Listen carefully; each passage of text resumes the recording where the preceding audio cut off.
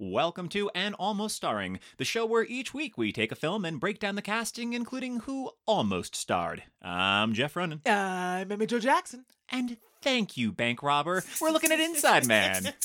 For better or for worse, out there is a universe where it may seem bizarre, but they were almost starring. Amy Jo, how you doing today? Jeff, I'm well. I would like to take this moment to clear something up. Oh dear, please. We have had a couple of listeners give us some guff Oh. for never having seen Grease 2, and This I is would true. like to say To set the record straight, we've now watched seen it, Grease 2. and I will never be the same. Once again, MVP, Eve Arden, and Blanche. Oh my Don't remember the gosh. actor's name, but her and Blanche, Principal Just Vicky and Blanche, her, great like, double act. It's not stirring, cranking. Yes, her the cranking, the emergency the drill. nuclear. Yeah. I just screamed Blanche. Not one song forwards the plot.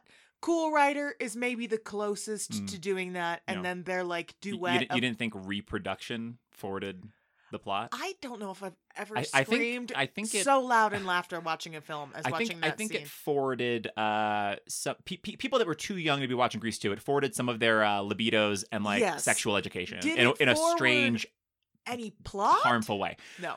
No. Where does the Certainly not. piston go? Oh, boy. I reproduction. I Yeah, it's was something. Literally Yes. howling. So, for those with of you disbelief. listeners that were giving us some guff about never having seen Grease 2, thank you. We're so glad that we watched it. Thank you for bullying us in the We- appropriate ways. I hated every minute of it. No, but 5 all- out of 5 stars. hated and loved every Exactly. it was so terrible, Oh, and yeah. I'm so thankful to have seen it. I agree. Could you imagine if this was actually an old switcheroo and we were actually doing Grease 2 today? But don't worry, listener, we're not. We're doing Inside Man, which is a crime drama mystery that came out on March 24th, Nice 2006. segue, Jeff. I crushed it. Thank you for not interrupting me for that flawless transition to March 24th, 2006, and was directed by Spike Lee and written by Russell Gewirtz. Amy Jo, what's your experience with Inside Man? Had you seen it before? Never had I ever seen it, Never have I ever seen Inside Man. and that is my And that's experience. that is your story. And I've That's seen it. this one time in theaters, which I enjoyed, but just never thought to revisit it again. But I'm so glad we're doing it for the podcast today because I had such a blast We love a rewatching it. heist. It is hard now because I've watched so much of Money Heist, aka El Casa del Papel, the much better Much better original title.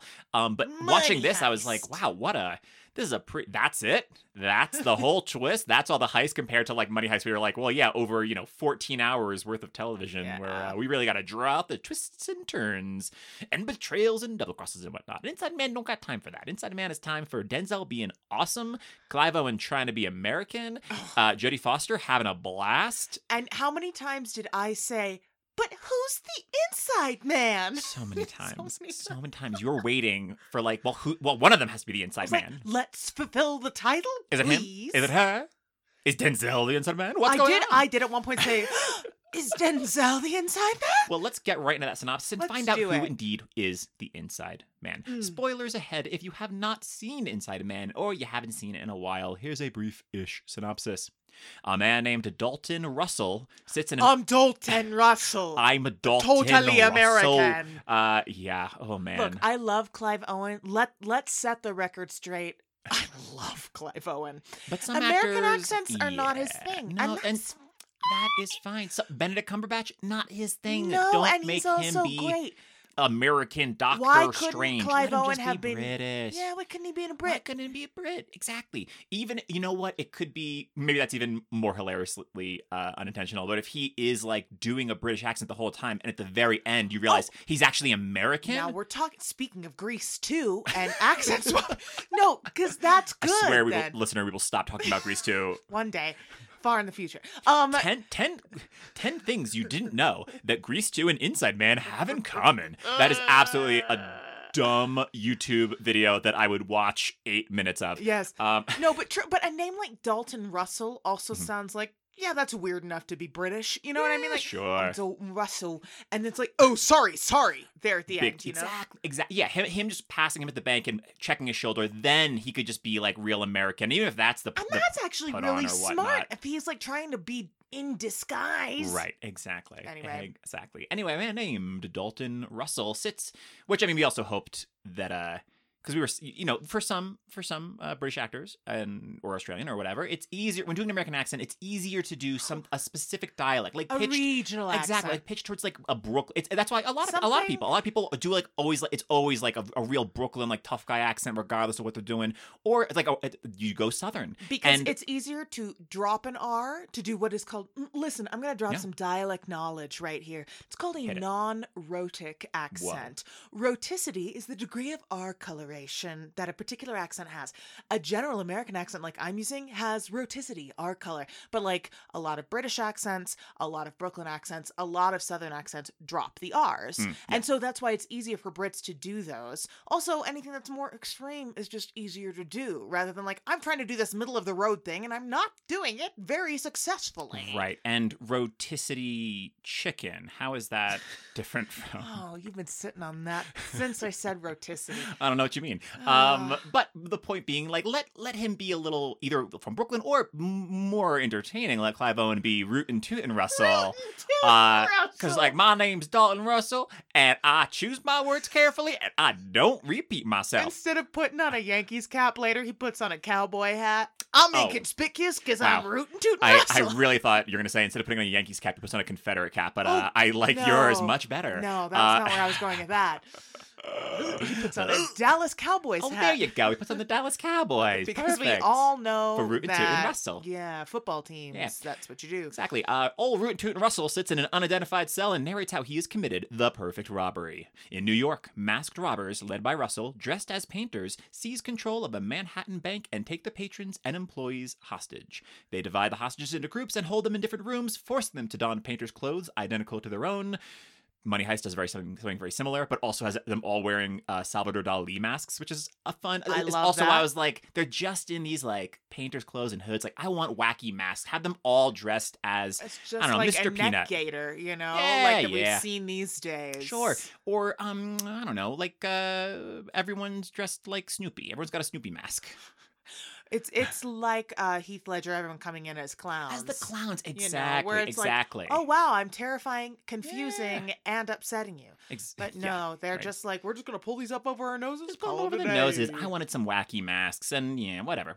So hostages, they divide them up, and then the robbers rotate the hostages among various rooms, and occasionally insert themselves covertly into the groups. Now that's a good providing a great alibi for later. They also take turns working on an unspecified project involving demolishing the floor in one of the bank's storage rooms. Well, what are they doing? What? Police surround the bank, and detectives Keith Frazier and Bill Mitchell take charge of the negotiations after some friction between Frazier and Captain John Darius. Russell demands food, and the police supply them with pizzas, whose boxes include listening devices. So sneaky. The bugs pick up people speaking Albanian, but it turns out to be a tape recording, as the robbers anticipated the attempted surveillance. Nice try, Denzel. When Arthur Case, chairman of the board of directors and founder of the bank, learns of the robbery taking place, he hires fixer Madeline White to try to protect the contents of his safe deposit box. White arranges a conversation with Russell, who allows her to enter the bank and inspect the contents of the box, which include documents from Nazi Germany. Twist, surprise, Nazi movie. Russell implies that Case started his bank with money that he received from the Nazis for unspecified services, resulting in the deaths of many Jewish people during World War II.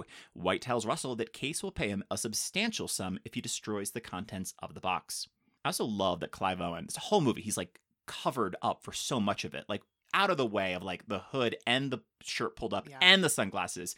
In this big scene with Jodie Foster, they put him behind the bank teller window bars. They're covering up even more. I have a note where I've written, what a shame to cover up such a beautiful man for so much of this film. Like the first shot and the last shot being that of him, not the last shot, but like the beginning of him being like, my name is Dalton Russell. And I was like, if I just tune out this accent and look at those beautiful eyes, this is fantastic footage because I don't get it the rest of the film. Do you think Denzel was just like, no, I'm the handsomest person on set here, so Spike, I know that in the original script, like nothing covered his face. He didn't care. He was uncovered the whole time. But I'm gonna need you to cover up the mouth, the eyes, actually, Clive, buddy, loved you in Closer. Such a great up and coming actor here in Hollywood. But look, I'm gonna need you to put this Garfield the cat mask on top of your entire face. This is a story well known to like musical theater people in New York, but like I'm good friends with Nick Adams, who went into the he went in as a replacement for the Broadway company of the Chorus Line revival at the same time or shortly before Mario Lopez did. A.C. Slater himself. Listen, oh dear. This is incredible. So Yes, I've known Nick yes, since we were like 17, 18 because we went to college together. And so I'm sitting at that Starbucks on 43rd and 8th.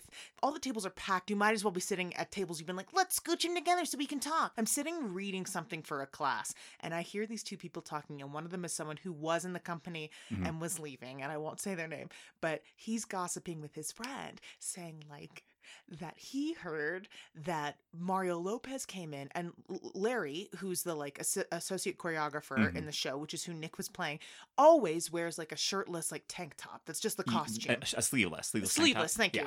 Yeah, of course. Well, and because Nick Adams has an incredible body in general, but incredible arms. He's Broadway's biceps. Broadway isn't that biceps. What he's referred to as? That his in nickname? many, well, he was certainly for at this point in his career. Yes. Great. So great. He's got the big biceps. that Sleeveless, like tank you know. top. Yeah. Tree trunks to beat for the band. arms. Yep. Yeah. So anyway, apparently, like this guy is like talking to his friend, and like, and I heard that Mario Lopez came in and said, "I'm gonna need him to be wearing a hoodie," and I had to stop myself from going, "No!" Like just like stopping it. But that happened. It became an article in page 6 of the Post. I know you're auditioning to be a member of a chorus line, so it wouldn't make sense. But we're gonna have to put you in this big parka. You're gonna be in this big like you know what people wear when they're trying to like go, when they're investigating, they're exploring the South Pole. You're gonna be wearing that. That's what I need you to do, so the choreography can really like shine. Yeah, that's what I need, is to not be able to see any muscles articulated whatsoever. Right. But I Clive thought Owen, that was I'm hilarious. so sorry, Clive Owen. Your costume now is gonna be this formless tarp. No eye holes. I'm so sorry. We're gonna put you. So sorry. And actually, for this shot, if you could hop in this box, we're just gonna tape this box up real quick. The camera is pointed at the box, so it's still the camera's on you, but we're gonna really need you to cover up and that Clive's like, pretty face. I'm an actor. All I've wanted is to no longer be objectified for my beautiful face. Every actor's dream. Slap a Garfield mask on me and put me in a box, throw me in the river. Put me in an accent, I could be anybody. Oh, yeah. Fraser demands to inspect the hostages before allowing the robbers to leave, and Russell takes him on a tour of the bank. As he's being shown out, Fraser attacks Russell, but is restrained by another of the robbers. Afterwards, he explains that he deliberately tried to provoke Russell, old rootin' tootin' Russell, and judges that the man is not a killer. However, this is seemingly disproven when the robbers execute a hostage. The execution prompts an emergency services unit team in action led by Captain Darius. They plan to storm the bank and use rubber bullets to knock out those inside. Fraser discovers that the robbers have planted a listening device on the police. Aware of the police plans, the robbers detonate smoke grenades, remove their disguises, and exit the bank with the hostages. The police detain and question everyone, but are unable to distinguish the identically dressed hostages from the robbers. And it gets real Big Little Lies. Then it's when they're like big interviewing lies. everyone, they're like, "Well, I don't know. He was like this," and you're like, "Who's telling the truth? What Whose happened? perspective do I agree with? What even was the crime? Exactly. What even was the crime? Let's get to the final before we find out." I know, which is also kind of similar for this because It's that's true. a search of the bank reveals the robbers' weapons were plastic replicas. They find props that show the hostage execution was in fact faked, and no money or valuables appear to have been stolen. So with no way to identify the suspects and unsure if a crime has even been committed, Fraser's superior orders him to drop the case. Fraser, however, searches the bank's records and finds... I love this last, 15-20 minutes where he's, now doing some real detective work, where normally you're like, the movie ends when the heist ends. That's the movie. And now he's doing some sleuthing. He's like, I'm done negotiating, and now I gotta do my real detecting. I gotta take my tan hat that matches my beautiful tan suit. Oh, his suits are incredible. And, pull it down over my eye like a real Sam Spade and figure this out. His bow tie that he's got and that, Come on. And that second outfit, so good. Just chef's kiss. Fraser searches the bank's records and finds, it's Fraser with a Z, but I always just think of Dr. Fraser Crane. Having to negotiate with this bank robbery. Just so irritating. I ordered a cappuccino. Niles, Yeah, that'd be his second in command. Kelsey Grammer and David Hyde Pierce as Frasier and Bill, these cops. I mean, it's a very different film, but I also am interested in seeing that version. That makes one of us. You could get David Hyde Pierce in here, sure. David Hyde Pierce, I don't know where he'd be. There's no role for him, but I do love that. No, but in the David Hyde musical comedy version of Inside Man. Oh, sure. Inside Man exclamation point. Oh. Then we're talking. I like it.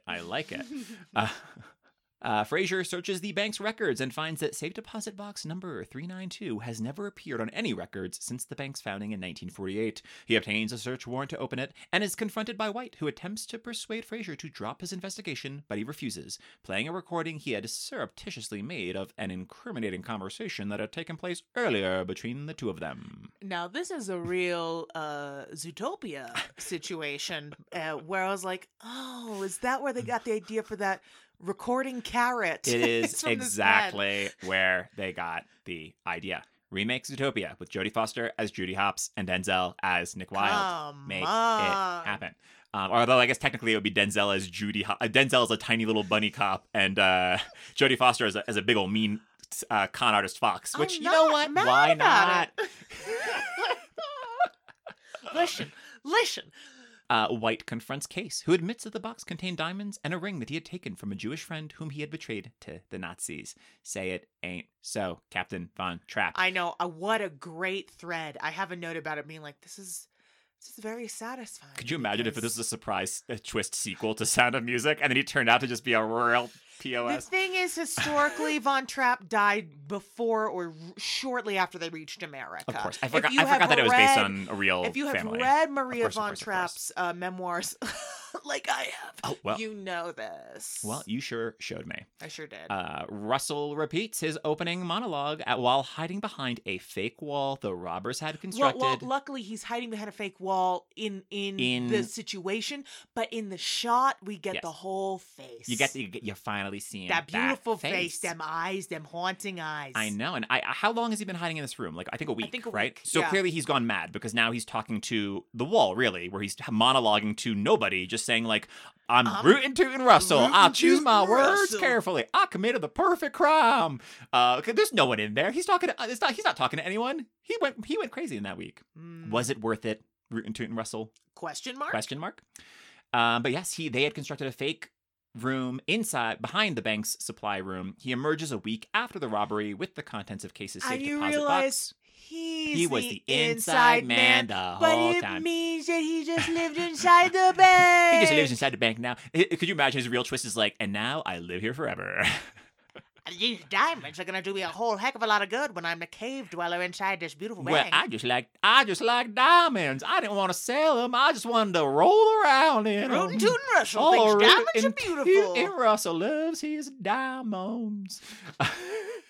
He emerges a week after the robbery with the contents of Case's safe deposit box, including incriminating documents and several bags of diamonds. On his way out, he bumps into Frasier, who does not recognize him. He exits the bank and enters a van filled with his co-conspirators. And when some of whom we'd only seen as hostages, it was a nice reveal. Yes, I think, like the woman in particular, who had been the woman on the phone in line at the bank who was talking too loudly, and she's like, "Oh my gosh, I just got like chastised for talking too loud." No. Is that not her? No, it's the other woman.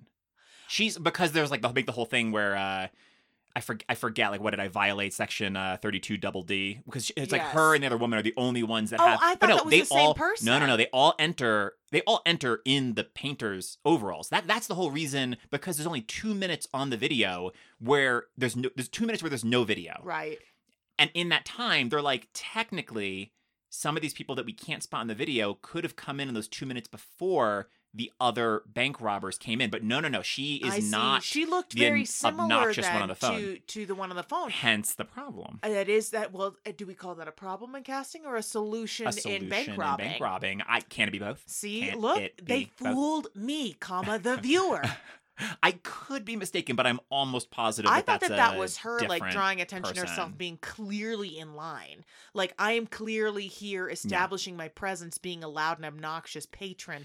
And then we find out. I could be wrong, but I I'm pretty sure because Well, I don't know. I'm pretty sure that everyone else comes in the bank. There's only like the one older guy who like worked for the bank who wasn't actually Right. amongst the robbers. It was just pretending to be a There's hostage. literally no way to There's no way to find ever out. know. We'll never know. If only there was some kind of, I don't know. Database. Yeah, some movies, kind of an international like one. an international one, not That's even a what I national want. movie database, an international Gosh, movie no, database. Clive Owen's international. We need it to be He sure international. is. It's Oh, sweet. Clive Owen. Clive. When Fraser opens the safe deposit box, he finds the ring and a note from Russell that reads, "Follow the ring." Follow the ring. Fraser confronts And juicy fruit. juicy fruit. A through line. There is some And juicy here fruit, our yeah. podcast. Juicy fruit.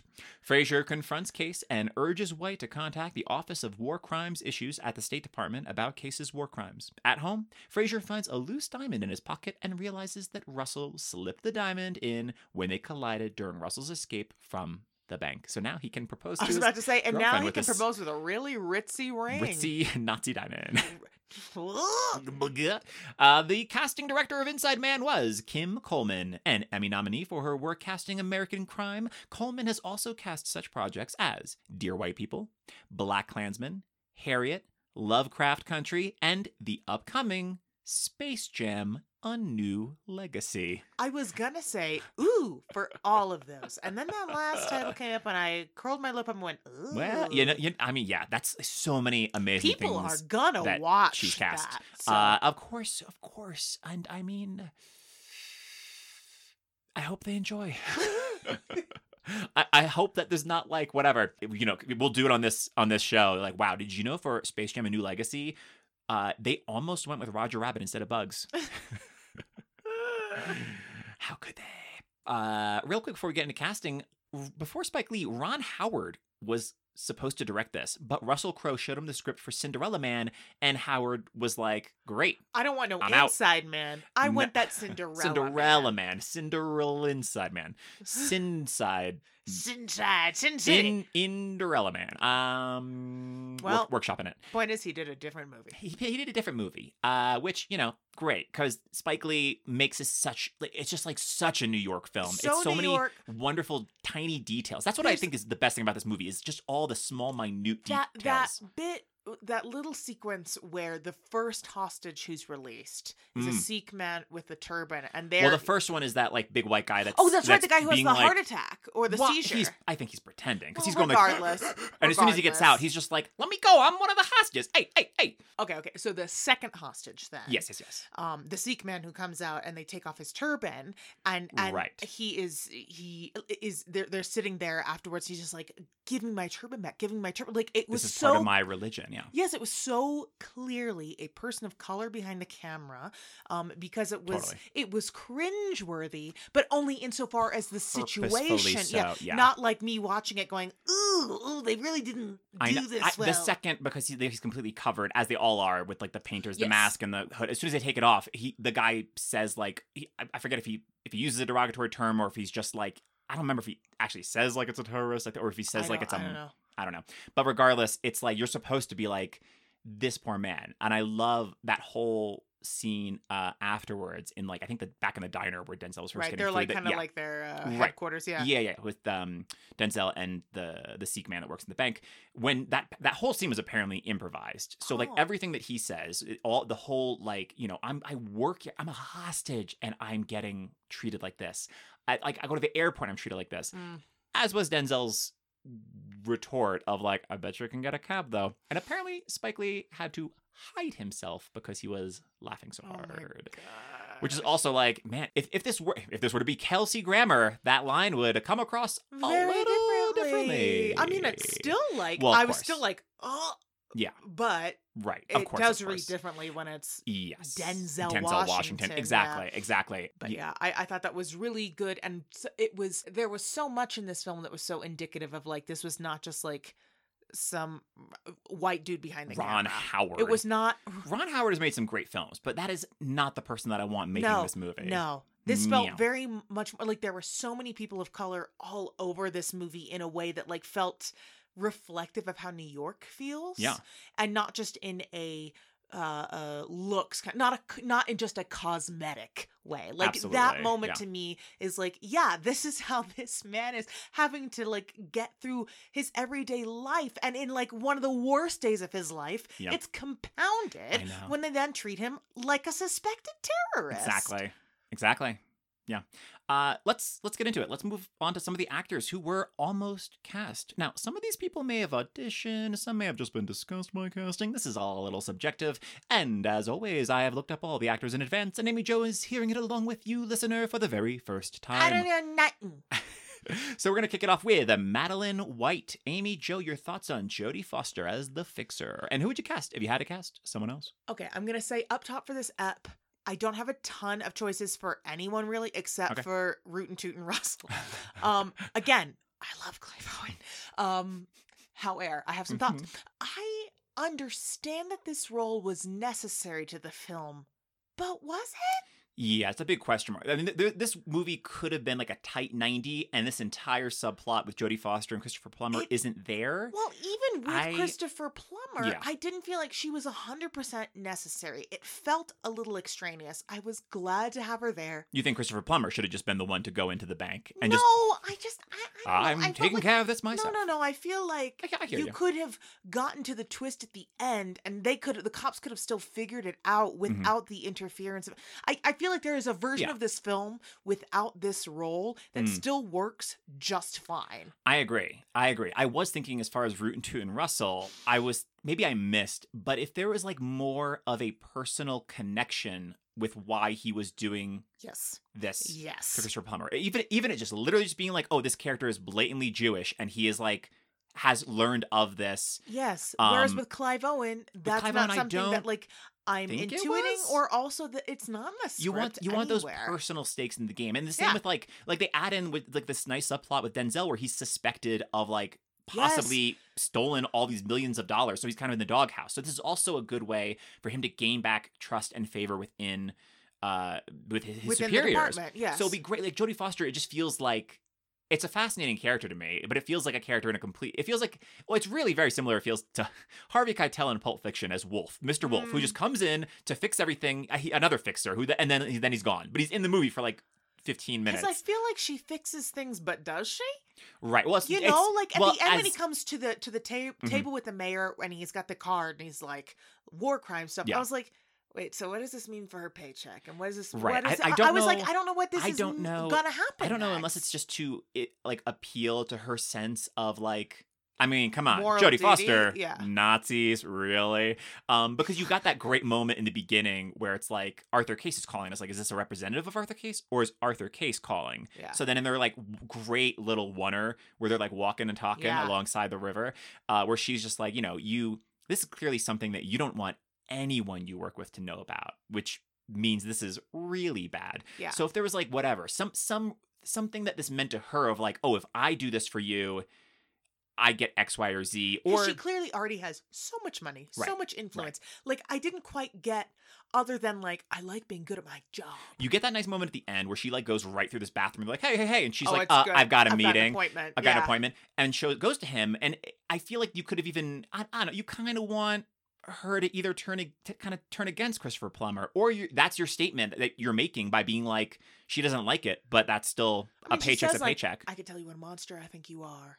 Exactly. Or I could take your money. Right. Well, there's the moment at the end where it's like, oh yeah, I'm finding like Saddam's nephew an apartment on Park Avenue, and he's like, if you really were doing that, you wouldn't tell me. And she's like, I'm using you as a reference. And his smile fades, and she's like walks away to be like, I do not care for you, sir. Yeah. And then he throws the checkbook and it falls. And it falls down. I was like, that's a good take. Whatever that was. But yeah, I think my main problem with trying to cast this part is I'm like, does anyone need to do this? Like, I hear that. It's yeah. So I wasn't feeling like any one particular way, like, oh my gosh, who'd be great in this? Because I was feeling kind of like, I'm confused as to why this is 100% necessary to this script.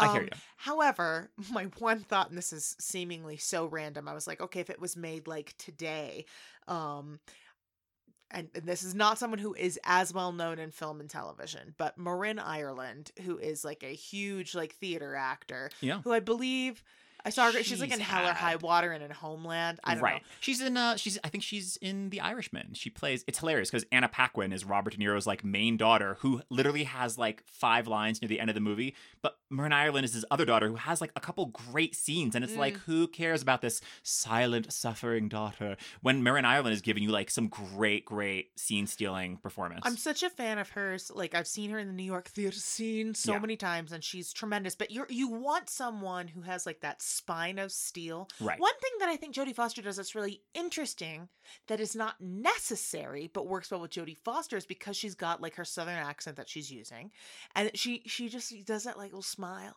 A lot of time, Yeah. she's just like, I could tell you what a monster you are, but she's doing this little smile, and you're like, oh. Okay, yeah, that's how I hear you ya. get through your life. But like some people who are just more like, well, I'm not going to give you an inch. I'm like like I have balls of steel, for lack of a better way to put it, you know. Totally. And I think someone like Marin Ireland, I mean, there's so many people Yeah. who could do it, Yeah. but also I'm like, Well, I'll say that this is what Jodie Foster said about why she did this movie, which I kind of love because I feel like you don't really get like very high class Jodie Foster. You don't usually get this kind of Jodie Foster in movies. in like a white suit with that Yeah. sleek pony and that tanned sleek and hair jewelry and pulled like back, yeah. So I kind of like that because it was very different. Very different. I thought she feel was for her. great. Yeah. So Jodie Foster said that she saw the film mainly as an opportunity to collaborate with Lee, explaining Spike yeah. is somebody who always fascinated me. I mean, Jodie Foster's also a director, so of course, also as as an actor alone, but also as a director, I Like, can understand I being wanna like, work with that I want to guy. work with one of the best directors working today. Yeah. She said, I've always loved his movies. I've always wanted to be involved in something he's making. And she described her character as a woman with a relaxed, kind of witty quality to her, all the while being very strong, not having to raise her voice very much, not having to yell at anybody. She's got authority. There's seductiveness, a charm, if you will, to her ability to get into people's psyches that's been immensely fun to play. It all went way too fast for me, because she only filmed for 3 weeks, Yeah. which is, especially when that, if you would however long it takes to nail that one take with Christopher Plummer, it's Yeah. like, and that great one take with Denzel. And I think there's another one, but there's that earlier one where I loved it. It's just a 2-shot on her and Denzel, and they just let that camera run. And it's Yeah. like, yes, please let your dual Academy Award. double Academy Award. Both actors Just having won let 2 them Academy act. Awards. Let them just act. And I loved it. I love being able to just go back and forth and be like, okay, There's what that should I one look at at? the What end should I where pay they're- attention to? They're both sitting on the benches. Yeah, and, yeah. But he's playing the pen tape for her. Right. And like it very, very, very slowly like moves in on them. But even so, it's like you never really get a close up, and you're just kind of Right. like letting them. Just let them do their thing. Yeah. Act. Yeah. And similar to Jodie Foster, I could see like the more obvious choices for this role, Kate Blanchett, Totally. or if you can afford her, Meryl Streep. Both of them obviously mean, crossed my mind. right. Yes, 100%. Now, she hadn't really hit at this point. She wouldn't hit for like another 2 years, I believe. Speaking of Meryl, but knowing her chemistry with Denzel in Fences, imagine Viola Davis come as on. Madeline White. Yeah. Of that, ooh, But she is someone who also does like no nonsense in a Yeah. way you're like, yeah, I guess I gotta do what you tell me I know. to do. And then someone who is more of a left field pick because I've never really seen them get to do drama, but I was like, what if this was Julia Louis-Dreyfus? I'm interested in that. She actually, to me, has bizarrely, and I don't know why, she has a similar quality in a lot of ways to Jodie Foster for me, like insofar as like they're similar in age, and I do buy her as a total no nonsense. I mean, knowing her in Veep, of that kind of like that wheeling and dealing, like, Yes. okay, I'm gonna exactly. force myself, like whatever. I'm gonna choke on a bile to make this deal, but I'm gonna Choke do on a it bile, because yeah. it gets me my library. It gets me like whatever my Yeah. legacy is, even though she's selling out everyone around her. And I'm like, ooh, that's that quality It's interesting to me. that I think would be really good in this. Okay, so let's get into it. Okay. This is who was attached when Ron Howard was going to direct. Go on. Kate Hudson. No.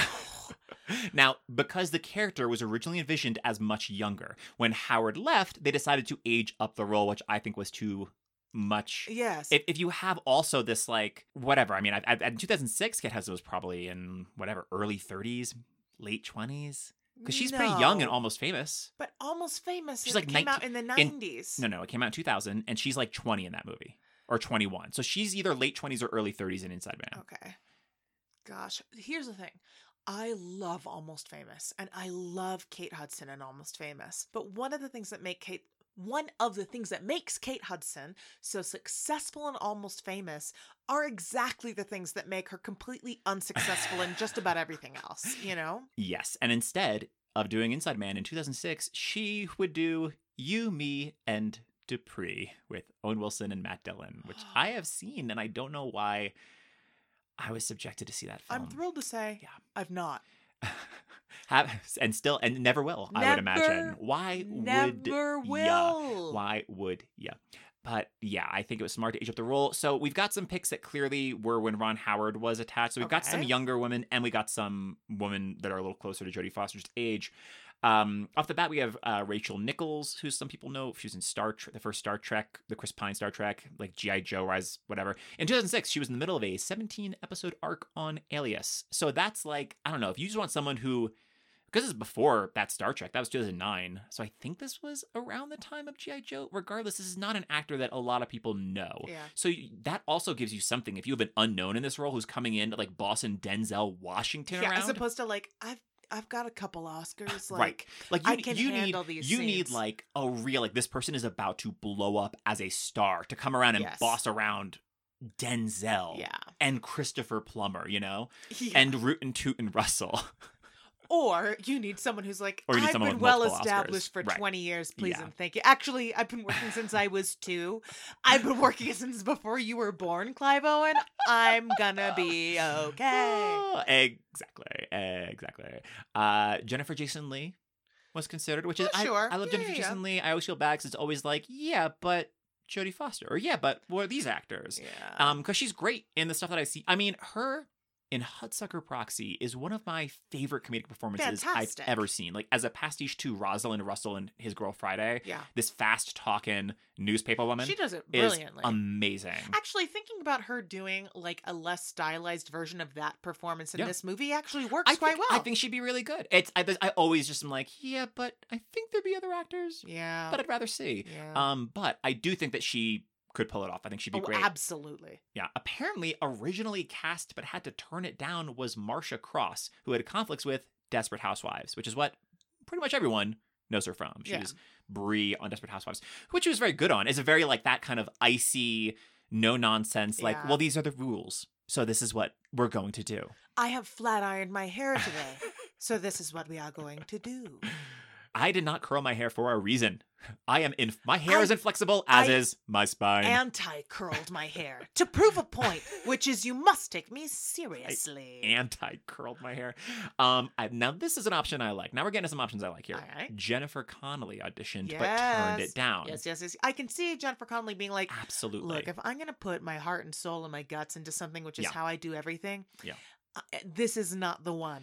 But she would be excellent. She had a very busy, very heavy 2006. She was doing Blood Diamond with Leo DiCaprio Yes. and Little Children with Kate Winslet, Oh, where geez. she doesn't have the And heavy Patrick lifting. Wilson. Oh, let's never forget Patrick Wilson. No, we can't.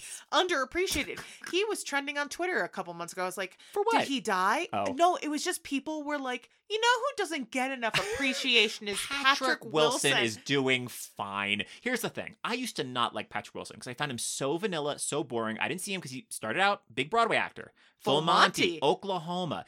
I saw him, though, in Barefoot in the Park with Amanda Peet on Broadway, which he was awful in. Wow. Sorry, Pat. I didn't see it. But Sorry, Patty boy. Right. But anytime I saw him in movies, I was like, this just like human embodiment of vanilla ice cream. Until really Fargo season 2 of the show, he's in and he's great in it. And I was like, Patrick Wilson, okay. And now I'm much more like, okay, Patrick Wilson is going to give me something Yes. good now when he shows up. I But love Patrick Wilson. Him in the Phantom of the Opera movie is Oh. not his fault.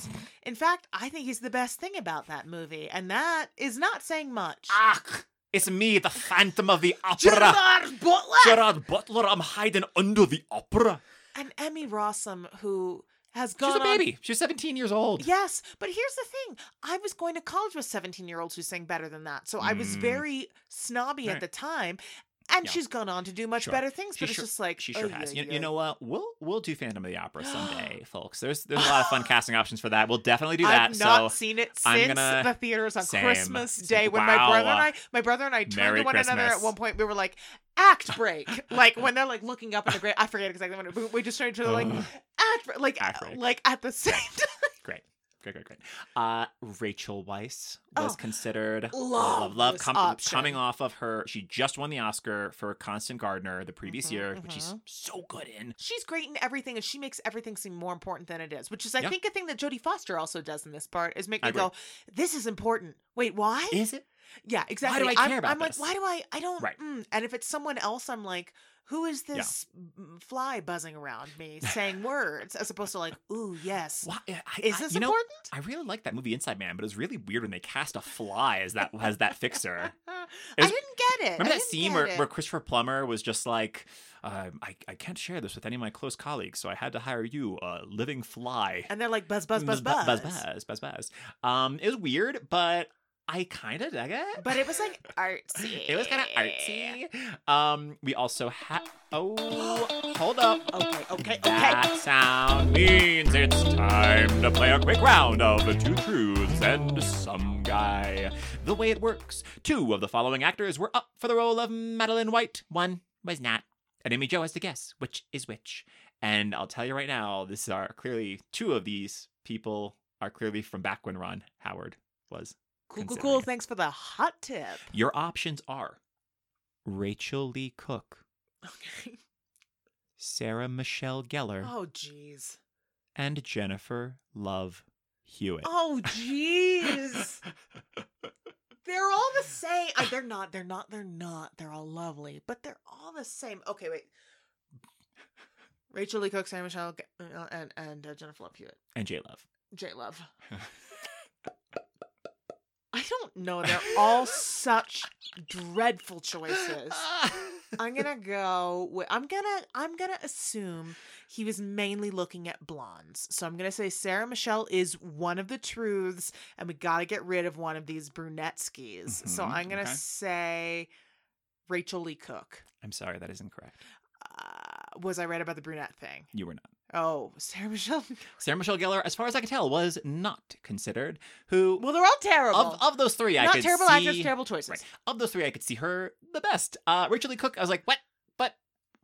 How? Why? How is she considered for this movie in 2006? Nothing against her, but it's just like the star had fallen from Yeah. the days of She's All That were long He was gone. like, we're gonna put some glasses back on her. Oh, boy. And now we're talking. Exactly. And Jennifer Love Hewitt was offered the role, but turned it down because of conflicts with Ghost Whisperer. I have. I know you're so distraught that Ghost Whisperer conflicted, so she couldn't do Inside Man. But I've got good news. She wasn't able to do Inside Man, but she was able to free up her schedule to work around Ghost Whisperer to do the hit sequel to Garfield, A Tale of Two Kitties. I wish, listener, that I could describe Amy Jo's face. It is a mask of horror. I have heard that Tale of Two Kitties is better than the first one because you add in. good. Well, you add in. I believe there's another cat that looks like Garfield, voiced by Tim Curry. So they switch places and get up to some shenanigans. And hey, you had Tim Curry to your movie. That's better than the first one. It is at least 75% better than whatever you were doing before. I'm sweating. My face is red. I don't understand. There's flames on the the side of my your face. Which, by the way, Madeline White. Madeline Kahn. Oh, Mrs. Madeline White. Kahn. Let's Madeline do... Kahn is Madeline White. I love it. I'm into it. I love it. Oh. Oh boy. Wow, that I don't know why that upset me so much, but it really did. Oh. So let's move on to Let's, our please. favorite rootin' tootin' Dalton Russell. Dalton Russell. Amy Jo, your thoughts on Clive Owen and who'd you cast if you had to cast someone else? I have written next to Dalton Russell in all caps, gorge. Also question mark, American ellipses. Those are my thoughts on Brilliant. Clive Owen. Brilliant. I don't know. I mean, like, if you want someone who is very similar, but actually American. Oh. I was like, why not John Hamm? Ooh. He looks very weird. similar. He Interesting. doesn't usually read Blue Collar. Yeah. Did Mad Men start in 2006? I think this was like the Mm, first season of Mad around Men. that time. Yeah. So like he wouldn't have been Well, up sure, for it. but- Like insofar as like who are people that like have a similar kind of like I've got rugged good looks and also maybe a dark streak. You're going to be mad at them hiding Clive Owen's face, and you're going to suggest we hide John Hamm's beautiful mug? If I'm honest, I think John Hamm is gorgeous, but Clive Owen, is one of the prettiest people I've ever seen. Well, you just got that leftover Gosford Park love for him. Look, when I saw Gosford Park in theaters twice in high school, I was like, who is this guy? The movie ended and you had to go right and buy another ticket because you were like, I did not pay attention to anything going on in this movie. I was only staring at that Who Clive is Owen. that Robert Cox? Mr. Sounds British man. Sure. You know what? To each their own. Interesting. I think John Hamm is lovely, and I wouldn't say no, but like Clive Owen to me is like that's one of the dreamiest faces I've ever seen. Especially when they're like, I'm Dalton Russell, an American guy, but they like really make the blues pop, and you're like, when he's just staring right down, he's staring right down the lens, right and down right the barrel, into and you're your like, eyes. woo-hoo! Anyway, okay, moving along. Oh, you know who I think would actually be great in this is Bobby Cannavale. I have him on my list.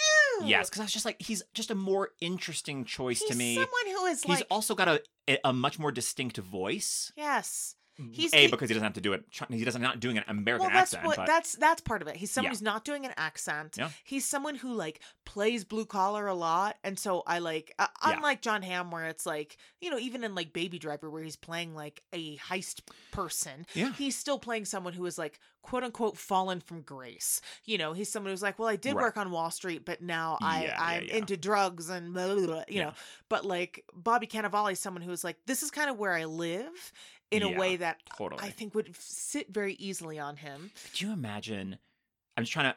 I think the movie is so much fun, but I was like, I just want like more of like specific ties to this. But like, because originally I was thinking like, which apparently he's not really practicing, but I was like, if you purposely cast a Jewish actor, which apparently Joaquin Phoenix is Jewish, and I was like, he's certainly a more squirrely, interesting character actor than Clive Owen. Clive Owen, a great like leading man, and can fit into supporting roles, but he still has that leading man quality about him. I'm used to swaggering about being number one on the call sheet. Whereas Joaquin Phoenix can be a bit of a weirdo, as we know. But I think that would actually serve him well in this. But I was when like, you grow up in a cult, True, but instead of the twist was that Dalton Russell winds up being Arthur Case's son. Yeah, you want it to be or something grandson, like that. Or yes. great grandson. Or like Christopher Plummer's very old. I love Christopher Plummer. Not even nearly as old as he is in Knives Out. It's true. Well, but yes, that's how time works. The same. I was like looking at him and I was like, you don't look a day over. You don't look a day over 90. It's like 85. Anyway. But that was like, if that was the twist, like John Hamm, and it's like, it's me, Dad. You're like, gasp. Someone who I thought was kind of in between John Hamm and Bobby Cannavale was Bradley Cooper. Yeah, like that's someone who I was like, he could execute the job just fine. Yeah, but I would want him doing his Rocket Raccoon voice. Well, we always want that. His little Joe Pesci Rocket Raccoon. And then voice. I want him to sing. Shallow. I don't know. Oh, just I see. For fun. I was like, you want him to sing? I already forgot about A Star Is Born. He's just gone crazy, and that's what we catch him doing. Lady as the Gaga first. as Rootin' Tootin' Russell. And then one more thought I had, if it was done like today, would be like someone like Oscar Isaac would be. I mean, of course. You know, the only reason he's not on my list is because I want to recommend him for everything. So I'm obsessed I know. Well, that's Oscar why Isaac. I recommended him. I was like, I bet he's on you. Jeff's list. Thank you. But I wonder if Jeff will mention it. So I was like, I'll do it. Of course. I mean, top of my list, British Clive Owen. Just allow him to not. Yes! If he's just British, I think that makes his character and his acting conservatively Dalton Russell 50 times better. Yes. Or easily. If you're gonna force a British actor to have an American accent, who's the one with the best Rootin' Tootin' accent? Get Daniel Craig doing that Foghorn Leghorn from Knives Out. I did think Tom Hardy actually also would be great. He's for also this is before he came back into prominence, but absolutely. Just interesting. I love Clive Owen, but this is not where he lives me in an interesting manner. Like, what is it? When is he in one of the Bourne films as an assassin? He's in that first one. Yes. He's like the operative in the Bourne movie. So He's got, I like buy him in that kind of thing. Yeah.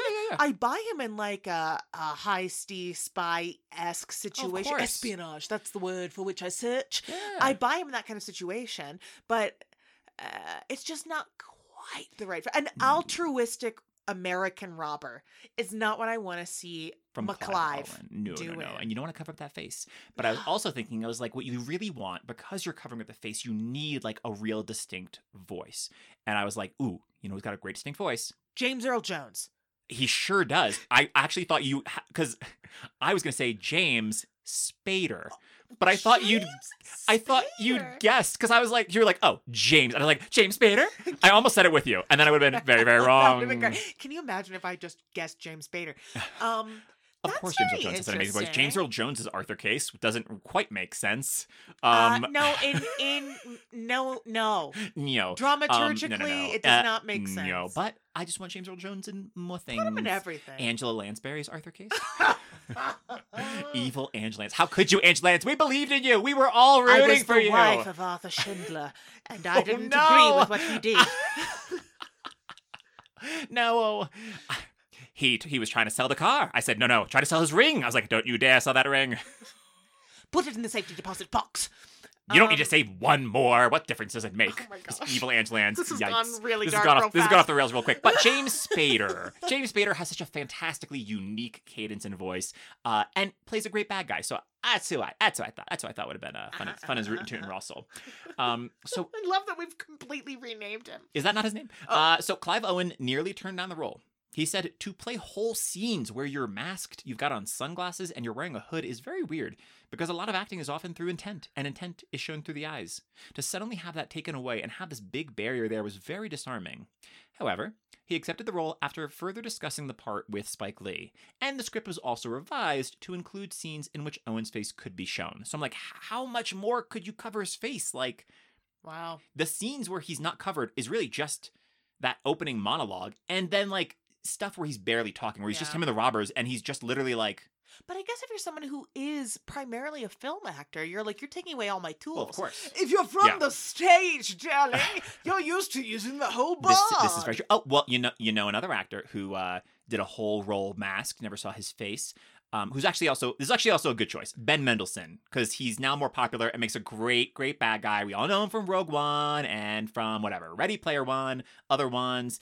Also good movies. But he's also in the movie Trespass with Nicolas Cage and Nicole Kidman, Right. where they get all these guys robbing their house, and he never takes off his mask. You were gonna say Leo for Man in the Iron Mask. I wasn't planning to. Well, that's just what sprang. he also to does not my wear that mind. mask the whole movie. But then he's got a lot of hair in his He face. does, but you know what? Maybe his Man in the Iron Mask co-star, Jeremy Irons, as Dalton, or John Malkovich.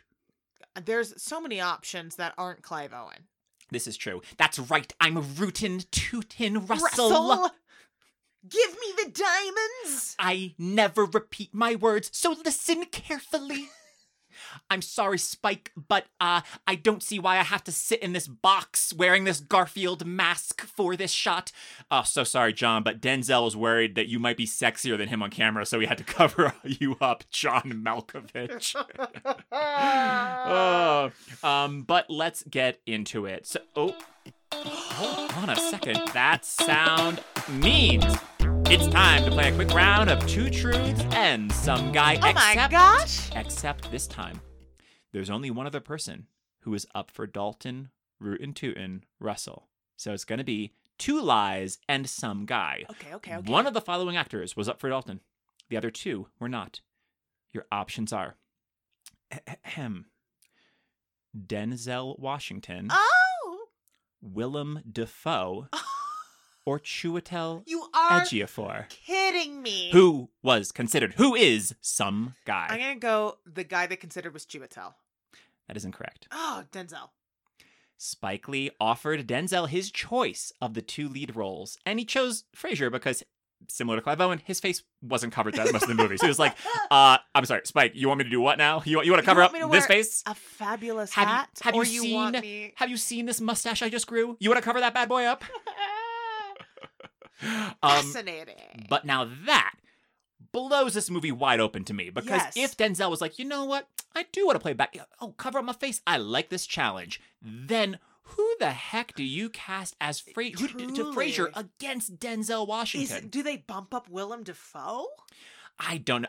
Willem Dafoe. This was, I feel like, before Willem Dafoe was really I mean, now there's like the Defoe-essence, where Defoe is now, well, after Florida Project and At Attorney's Gate, and like Defoe was like popping up But in when- bigger roles. When was he in Spider-Man? That was 2002, but that's still not. You're not having Green Goblin and then lead the film. I mean, similar to like whatever Alfred Molina as Doc Ock. It's like he's not. You're gonna put him as the lead against Denzel. I don't know. But I think we kind of have to tie this right into talking about Denzel as Keith Frazier. It has to be done. Of who, I mean, in general, but really specifically, if Denzel is Dalton Russell, who do you then put as Frazier? Because here are my thoughts. Okay, Tell me. Just trying to think of people to go up against Denzel. Wow. Which, Don Cheadle, Yes. Lawrence Fishburne. I was just thinking. I Larry. think were like the two big ones that came up to me. One who I kind of think it works because he's like nowhere near as big a name as Denzel, but has such great authority. Andre Braugher. Oh. He's big, yes. Homicide: Life on the Street, of course, now Brooklyn Nine-Nine, but he's popped up in movies, but he's never been That level. No. even him as like Captain Darius is like still like, oh wow, that's good for you, Andre Braugher in 2006. He just has never really broken in, and he's so good. Yeah. And I kind of want to just see him yelling at Denzel Washington and them getting into it. Yeah. I kind of like. And I was like, if this was, you go very different with it. Because if you got Denzel as Dalton, I was like, I would want like who's like a cop who's like kind of sweating because like they think I stole this money and like everything's kind of going. My wife wants me to propose. My girlfriend wants me to propose. Philip Seymour Hoffman. Oh yes. Someone who I think can absolutely the two of them command the together, screen. Yeah. They can hold their own. That's very interesting. Yeah. Those were my main thoughts. But yeah, and before I get into Denzel talking about his role as Keith Frazier, what do you have anything off the top of your head? No. Yeah. Here's the thing. Denzel and Chiwetel together. Such a good, so good. And speaking of Brits doing American accents, if I didn't know who Chiwetel was, great American accent. I would have zero clue that this guy wasn't American. I think him or Willem Dafoe would have been better choices as Dalton Russell. I imagine Chiwetel as Dalton Russell. It'd be so good. It's fantastic. It'd be so good. He's so good. The two of them together are so fun, and so that's dynamic. the twist, that he's playing twin brothers, so he can still play Denzel's number two. Oh, I'm not. Because I don't want to lose that great back and forth. Like, my one thought of like, well, if we're making this like 10, 15 years later, is like maybe the Chiwetel role is played by Denzel's son, John David Washington. I mean, who's great. And also, we've seen him. I mean, now he's leading Tenet. That he's leading Inside Man if they make it today. Well, okay, you're right. I'm just thinking age-wise. Well, there's your twist. John David Washington as Frazier and Denzel as Dalton Russell. And it's like, Dad, it was you the whole time. Get out of that bank, Dad! Dad! Take that Garfield mask off and get out of that box! Dad! Gosh! Dad. I'm just trying to clear my name and get to, like, esteemed detective. What is that? Wait, it's like a real... What is it called? Like, when he gets... First grade? I think first grade. Something like that. Not esteemed detective. Esteemed, that's esteemed detective to you? lot of knowledge. And Dad, none of it is about this. Dad, you can't ground me. You're robbing this bank. What? You got no authority in this situation? Son, go to your room. Oh, dang it. Ah! Why do I keep listening to him?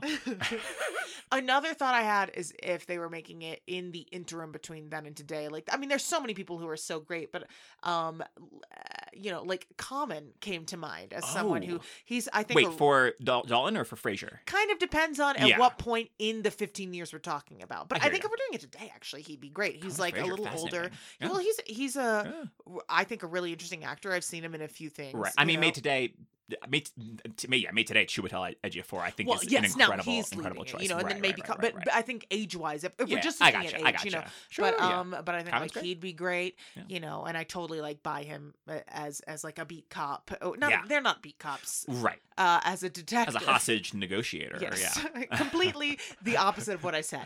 Well, just walking my beat, negotiating hostages whenever I see them. Whenever I happen to encounter on the street corner. I love it. So Denzel cited his Broadway performance as Brutus in Julius Caesar as inspiration for this role, stating, I think it actually helped me prepare for Frazier. Russell's script is heavy with great dialogue. My character does a lot of talking. I kind of thought of Frazier as Brutus goes to Brooklyn. For me, there's a certain rhythm and cadence of New Yorkers, and this gave me the opportunity to play a New York kind of guy who's going through a lot while dealing with this smart and challenging adversary, which I thought was very interesting. Because this was like right around, he like just finished playing Brutus when he then shot this, because he's already in New York. Why not? All right, now we've mentioned him quite a bit on our love for him, Chiwetel Ejiofor, as Detective Bill Mitchell. I just want to bring him up again because he'd worked with Spike Lee previously on this movie, She Hate Me, which is regarded as one of Spike Lee's worst movies. But it starred Anthony Mackie, and I was like, also someone who is great in this role as Bill Mitchell or as Rootin' Tootin' Russell. Anthony Mackie's, I think, also could be great. And Made Today is like, why not as Frasier? Why not? Because I want Anthony Mackie as more lead roles. I'm very excited for this Falcon and the Winter Soldier spin-off show coming to Disney Plus with him reprising his role from the Captain America movies, where he seems to be like taking over the mantle of Captain America. But it seems like it's like the government's like, no, we're gonna have this new hero, like U.S. Captain Agent. USA. Captain USA, exactly. Pretty much that. So it feels like it's going to be a season of him being like, actually, no, I do want the mantle. I am going to be Captain America, and that's all that I want. Yeah. So he's great. So I was like, oh yeah, Anthony Mackie. Right. Right. But though he would have been good as Bill Mitchell, I love Chiwetel so much in this. He's so good in this. So good. Oh, I love Chiwetel. I mean, and like I'd seen him in a few things, but then like obviously I worked on Kinky Boots for many years, so like yes, because he is in the movie of Kinky Boots. He plays Lola. He's Lola. So he's also like, to me, I thank him for, even though it's not his job directly that led to it, like I thank him for having given me a job on Broadway for 7 years, however many years we did that. If he did not give that Golden Globe nominated performance, I want to say, I don't think he Does won. Billy Porter win a Tony? Because exactly. you know, speaking of casting options, you know who else was up for Lola and Kinky Boots was Michael Sheen. In the movie? Yes. Whoa. Because Annalee Ashford did Masters of Sex with him. Yeah. And like, you know, they're filming something when she's like, oh, I'm going to go and do Kinky Boots. He's like, oh, do you know, I was up for that. She's like, are you kidding me? Like the fact that they clearly were like open to whatever and then sculpted the script around whomever they had. Right. It's just like, can you imagine? Because I really can't. I love Michael Sheen. Love Michael Sheen. Yes. Cannot imagine that. Very different film, but also that means like, does that mean that Lola is definitely black? Probably not. Yeah, you know? you're right.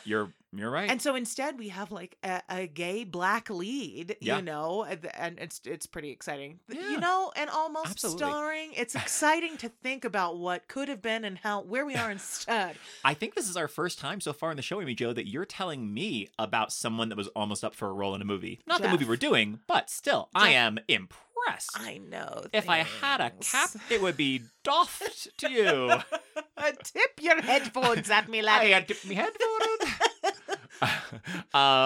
We have Christopher Plummer, of course, as Arthur Case. Oh, Plummy. Who's great? I'm like, who else? No, Ian McKellen is like really the only other person in this role. Exactly right. I like wrote the thing. I was like, who else? And the thing, again, like we've spoken to previously, the thing about Christopher Plummer is we already associate him with a major Nazi movie that like was a big hit. Whenever I see him, I'm always like, oh, Christopher Plummer from the big Nazi movie. The Sound of the Nazis. The Sound of Music. What a great big Nazi movie. It is a great big Nazi movie. But the point is, I think that it was actually really smart casting to be like, who is an esteemed older actor who also people associate with that time period, who like yes, this is true. Just like it calls on like having Jodie Foster instead of, I don't know, some unknown. It's like we associate more authority with her because we're like, well, I've seen her in a lot of things. Christopher Plummer, someone is like, oh yes, and they're like, it is he fraternized with Nazis. Like it means more. Yeah, that is like the baggage that actors bring with them. Is how we define them. If we define them from like one specific role, then it's hard not to shake that. If you're known for playing villains, it's hard to be like whatever. Once Gary Oldman worked great as Sirius Black because you're like, oh, Gary Oldman, he's always the villain, and you're like, oh, the twist is that he's not. But that's a thing that works well because with that character, you think he's evil until you find out that he isn't. Exactly. Like but it's about being smart about how you use that baggage, and I think this is an example of where they did that really, really well. I agree, and that's the two I can think of like. That also has that like that just that gravity that because there's other whatever it's like a Martin Landau or like whatever there's great actors even like Patrick Stewart is like great but it's not it's not quite right. It's not quite right. It No. really is the two of them. Maybe if he had been a little older, like Alan Rickman, but even then, he's a little too young. He's way Well, too especially way in too young. 2006, like way too young. You know, but I like, hear you. But yeah, it's you need someone who you believe founded a bank in 1948. exactly. You look at Christopher Plummer, you're like, you could be 60 to You are 90, and I would ageless. believe it. Like how Maggie Smith has been playing like 90 since she was 60. And she's like, well, this is my lot in life. But it means that she can play that Yeah. and variations of that for 30 years, you know? Yeah, exactly. She's been playing 90 since the 1890s. Yes. You know who occurs to me as someone else who doesn't bring the same kind of prestige or baggage, but who also would have been good as Charles Dance? Yes. That's Yeah. that's an actor who it's like, I think someone who's also, he's not old enough, but no, yeah, but you want someone who brings that Yeah. kind of like, I can act it, and also I like believe you to be kindly Of and course. sinister at the Yeah. same time. That's Yeah. a strong Charles Dance move. I 100% agree on that front. I like Christopher Plummer because you're like, Charles Dance is also now so known as Tywin Lannister, where he's the worst in Game of See, Thrones. you know what I missed was Game of Thrones. You missed it. And you know what? Good for you, because I wish I'd missed those last 2 seasons. I've missed everything Um, except for Gwendolyn Christie's scenes. You I have should. watched I would pretty show. much I would all of them. occasionally show you scenes where I'd be like, okay, here's a great scene with Gwendolyn Christie where all these men knight her and no, everyone cries. I did an entire comedy set Yes, you did. on Gwendolyn Christie as a knight before that final season. And then in the whole thing, I was like, is she a knight? Don't tell me. I don't want to know. To me, she is. I've never seen this show. I don't care. And then they actually they knighted did her. that and it was I was like, when Jeff fortuitous. showed me that, like the day after that it happened, I was like, I hope that everyone who was in the audience that night at that random comedy show in a basement on the Lower East Side thought of me. I hope they kept me in their thoughts. We've mentioned him, Captain John Darius, old Willem Dafoe. According to Spike Lee, he and Willem Dafoe met in the men's room during the intermission of Julius Caesar on Broadway with Come Denzel. on. And as they were standing side by side in the men's room, Spike said, "We should work together." And Dafoe replied, "Yeah, Spike, we should." And that was it. Then he just called Willem Dafoe later, was like, "Hey, you want to do this role? I love it. Gotta fill this role Inside Man." Man, I can't wait till my career reaches a point where I'm standing at the urinal next to some guy. And he's like, You might be waiting a bit for that, but I'm pretty sure. How did you get your job as dialect coach for Kinky Boots again? Oh, Because you're you so work out at right. the same You're gym so as the director. I was literally rolling out a glute on a lacrosse ball. Your own glute, yes. Cover my own glute. Oh, okay, I see. Yes, you're right. I had a lacrosse ball under one of my glutes. I was drenched in sweat. It's like 10 o'clock in the morning, and Jerry Mitchell did basically ask me to do this. You're so right. You know what? It's basically the same thing. I stand corrected.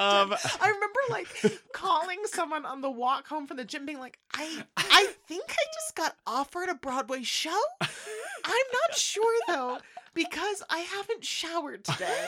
Like I'm still focusing on my glutes. I just did a bunch so of funny. burpees, and I So don't funny. know. Here's my thing. I love Willem Dafoe, and he's so good in an antagonist role.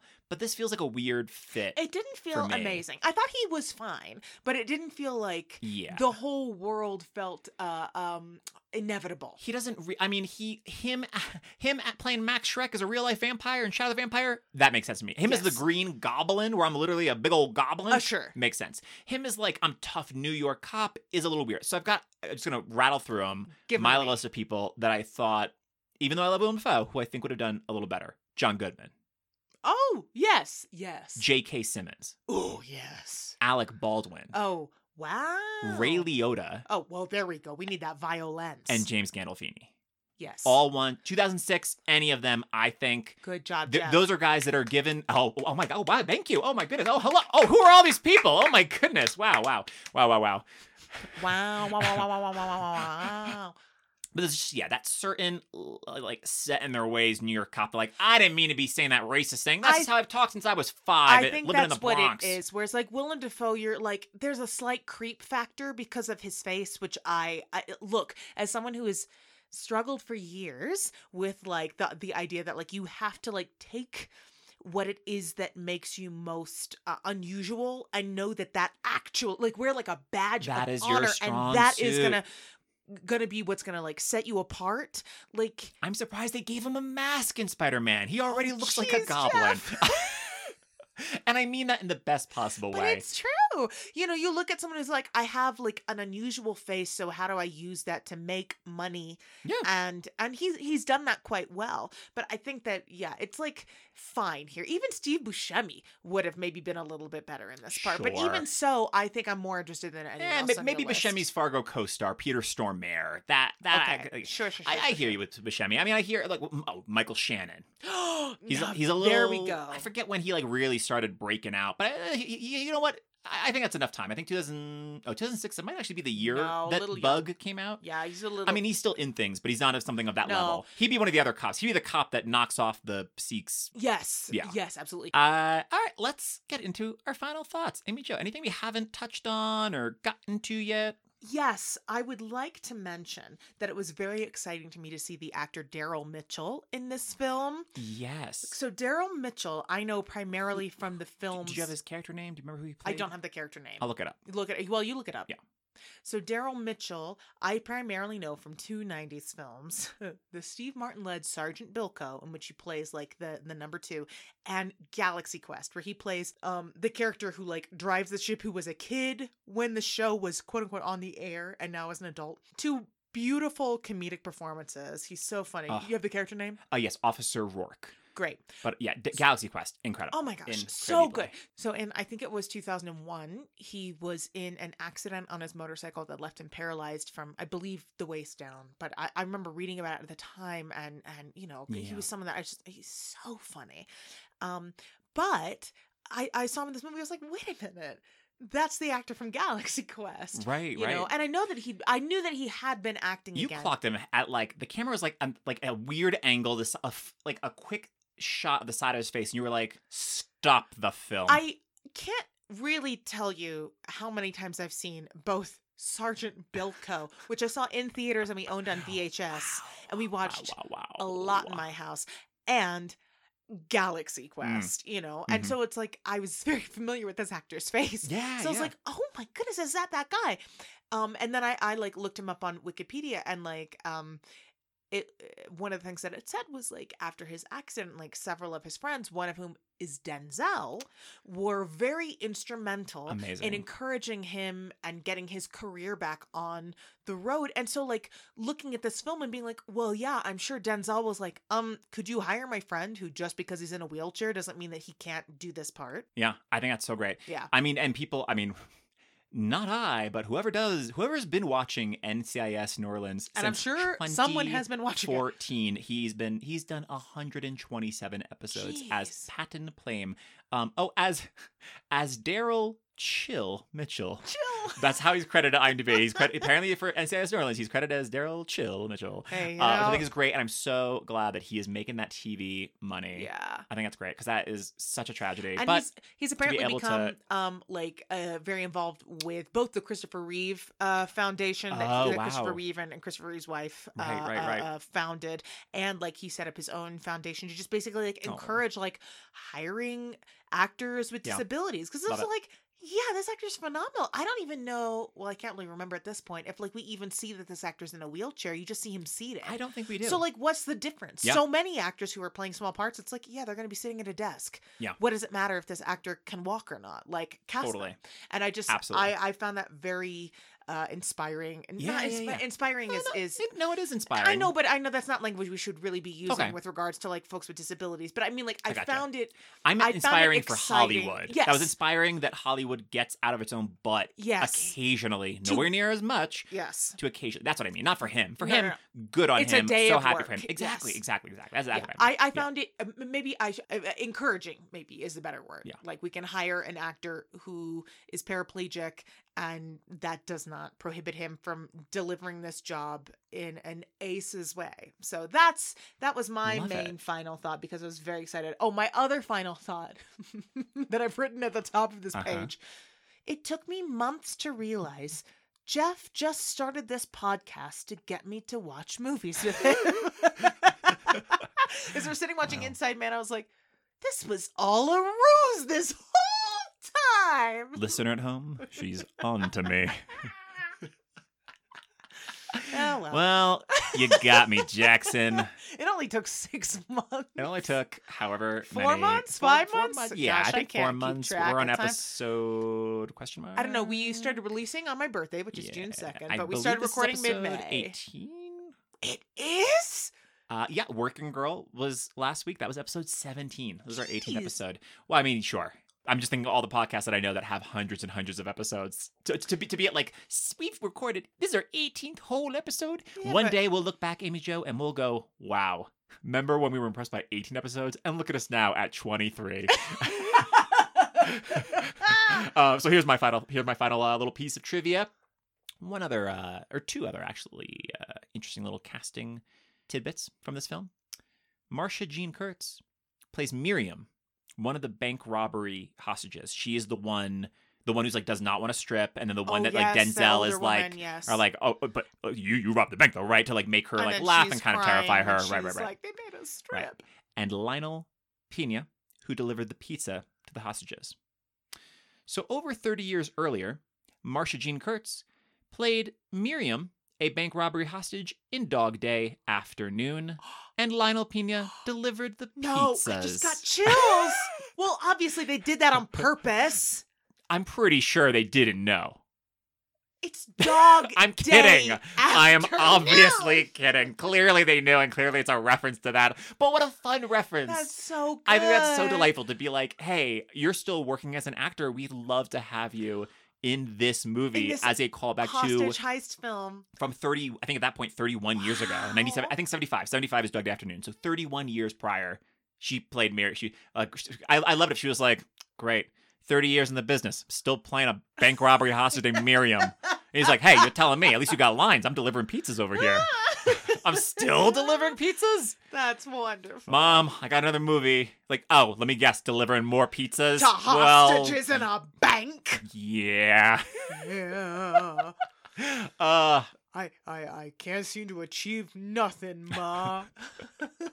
Just working with Pacino and Denzel. Right, exactly. You know what? I think that's actually what you'd have to do. If you have Denzel as Root and Russell, you get Al Pacino as Frasier. Oh no. Yeah, but Actually, it's not a bad idea. It's just a shocking idea. but it's also, I think, really fun to be like Pacino's. I mean, famous for so many things, but one of his famous roles playing Dog Day Afternoon of It's being true. a bank. So then if he's a hostage Robert. negotiator? Exactly. This is what I'm saying. Okay, Jeff, you've thought about this. Well, I thought about it in this moment. But I thought about it, I mean, in your dreams. I don't know. Like, you've thought about it over the course of years of just mulling over films like a real nerd. You know me so well. I do. Amy Jo, Jeffrey. what are you recommending this week? Okay, so I have recently become hooked on Phoebe Robinson's new pod. Phoebe Robinson from Two Dub Queens. For those of you that, if you're not familiar, get familiar, okay? She has a new podcast called Black Frasier, and it is, as you would expect from any offering by Phoebe Robinson. By Black Frasier, you mean Denzel's character in this movie. I didn't even do that intentionally. Black Frasier, but with an S, not a Z, as he would I let see. you know. Ugh, Oh my Niles. gosh, wow, I meant that. Yes. She's so funny. She's screamingly funny, and she has great guests on, has great conversations, like in-depth convos. She's had like Abby Jacobson on. Her most recent ep at the time of us recording this is someone called Michelle Obama. Maybe you've heard of I feel like I've heard of them. Hey, Michelle Obama is Madeline White? Michelle Obama can do anything anytime, and I will be like 1,000% thank you. Yes. It's a great. I mean, every episode that I've listened to is delightful, hilarious, and also like insightful. And the episode with Michelle is incredible, like, and very inspiring, and made me feel a little bit better about the state of the world. Anyway, so I highly encourage Black Frasier, Phoebe Robinson. Again, like you cannot go wrong. She will make you laugh and guffaw and maybe Great. feel better or more complete about certain issues, because they're like talking about serious issues every episode, but in a way that, because it's often like comedians who are Abby Jacobson, Jamila Jamil, like Hassan Minaj, like they're great. Can't recommend it strongly enough. I've become obsessed in the like week and a half that I've been listening to it, and so should you. Jeff, Amy Jo. what you recommending this week? Well, I was trying to think of like, well, this is a heist bank robbery movie. What's some other heist movies that I like that the good people at home might not know about? And I want to recommend 2015's Victoria, this German film that is notable for being one take, legit one take. Eat your heart out, Birdman. Keep moving, Birdman. Flap away, Birdman. Flappy, flappy. Step aside. We got a real one take, and this movie is 2 hours and 18 minutes long. Jeez. It is about a young Spanish woman who has recently moved to Berlin and finds her flirtation with a local guy turn potentially deadly as their night out with his friends winds up morphing into a heist film that she gets wrapped into, and it's so well thought out. It just has it's a great slow burn movie. Slowly builds that tension. You're like, oh, just having this like night out with these German friends until it slowly curdles and you're like, uh-oh, she's getting herself into a situation she don't want to be in. But so good. She is great. Her, that main actor is Laia Costa, who's popped up in some other things. You know what? Listener at home, you can look it up. You know what? You've got the internet. You got that internet. If you've got access to this, you can use Google. You're probably listening on your phone or on your computer. And both those things, they got the Google. You're probably like media layering as we speak. So just do it now. How many tabs do you have open, listener? I counted the other day. Are you even listening to us? What are you doing? Are you cooking? I had Are you on a walk? 67 tabs. Amy Jo. I thought that I was like, well, I probably got like 30 tabs open, and I counted, and I was humbled to learn 67. This is one of because I'm so grateful to be married to you, Amy Jo. Oh I gosh, think we fit together so well as a couple, but also we fit together because there's so many differences between us, and like I'm sweating imagining having 30 tabs open. When I have 7 tabs open, I am uncomfortable. But the thing is, if I close a tab, how will I remember to read the article? And whereas I would just read the article. But what if I don't have time? I'm a busy person. Even in a pandemic, I've got just stuff to do. I could save the article. I'll save it to my phone. But also things like, I'm like, oh. I'm not trying to tell you to not have 7,000 tabs open. I'm just saying that is terrifying to me. 7,000, just 67. I'm sorry, it's just 67. Sometimes you just want to be like, wait, I don't want to have to go looking for that YouTube video of like the library with wind noises and fire crackling. And then I'm like, it's already pulled up and I can click on that, which is different. Because you don't want to be trying to search for it and be like, oh no, this is the conservatory with a thunderstorm. That's not what I wanted. Like it's not legit a concern. There's one that's like, autumn noises, including pumpkin seeds. And like that's a real. I'm sorry. Wait, including pumpkin seeds. Yeah. How do you hear pumpkin seeds? Are they like hitting against the window? No, Rat-a-tat-tat? Jeff. There are multiple ways you can hear pumpkin seeds. Here's one: they're gutting the pumpkin, and you're like, "Ooh, squishy pumpkin seed." My then mistake. They are roasting, and then I haven't gotten that far into that 3-hour track, but I have heard the gutting the pumpkin and the roasting. But you know what? Seed. You got the tab open, so you can go right back yes, and listen. That's what I'm saying. You've got to be prepared. Let's end on that. Folks at home, you gotta be prepared.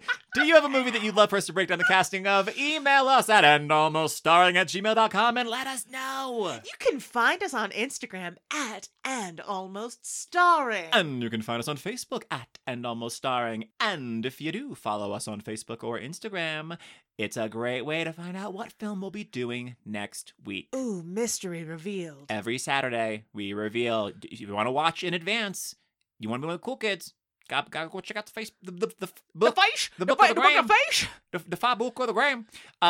You can also give us a rating on you sure can. iTunes or Truly anywhere, so that others can also share the joy that is hitting your eardrums at this exact moment. And which I didn't, outside of that opening intro, I didn't get back into how great Denzel's line reading is, because his like main scene with Clive Owen, where he's, you know, whatever, it's Clive Owen's like, oh, you're making a proposal for this, and he's like, oh, please don't talk to me about proposals, my girlfriend's begging for a proposal, and they talk about that, and Clive Owen's like, well, then, you know, if you love her, money doesn't matter, it doesn't matter if you don't have a ring. And he goes, thank you, bank robber. I have that written down in my notes. So if you want this to be the episode, so we know that this is the episode that made you give us a 5-star review, just go, thank you, bank robber, 5 stars.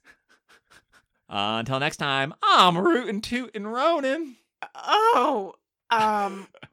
rootin' tootin' Jonan. Crushed it. And thanks for joining us to see who almost starred.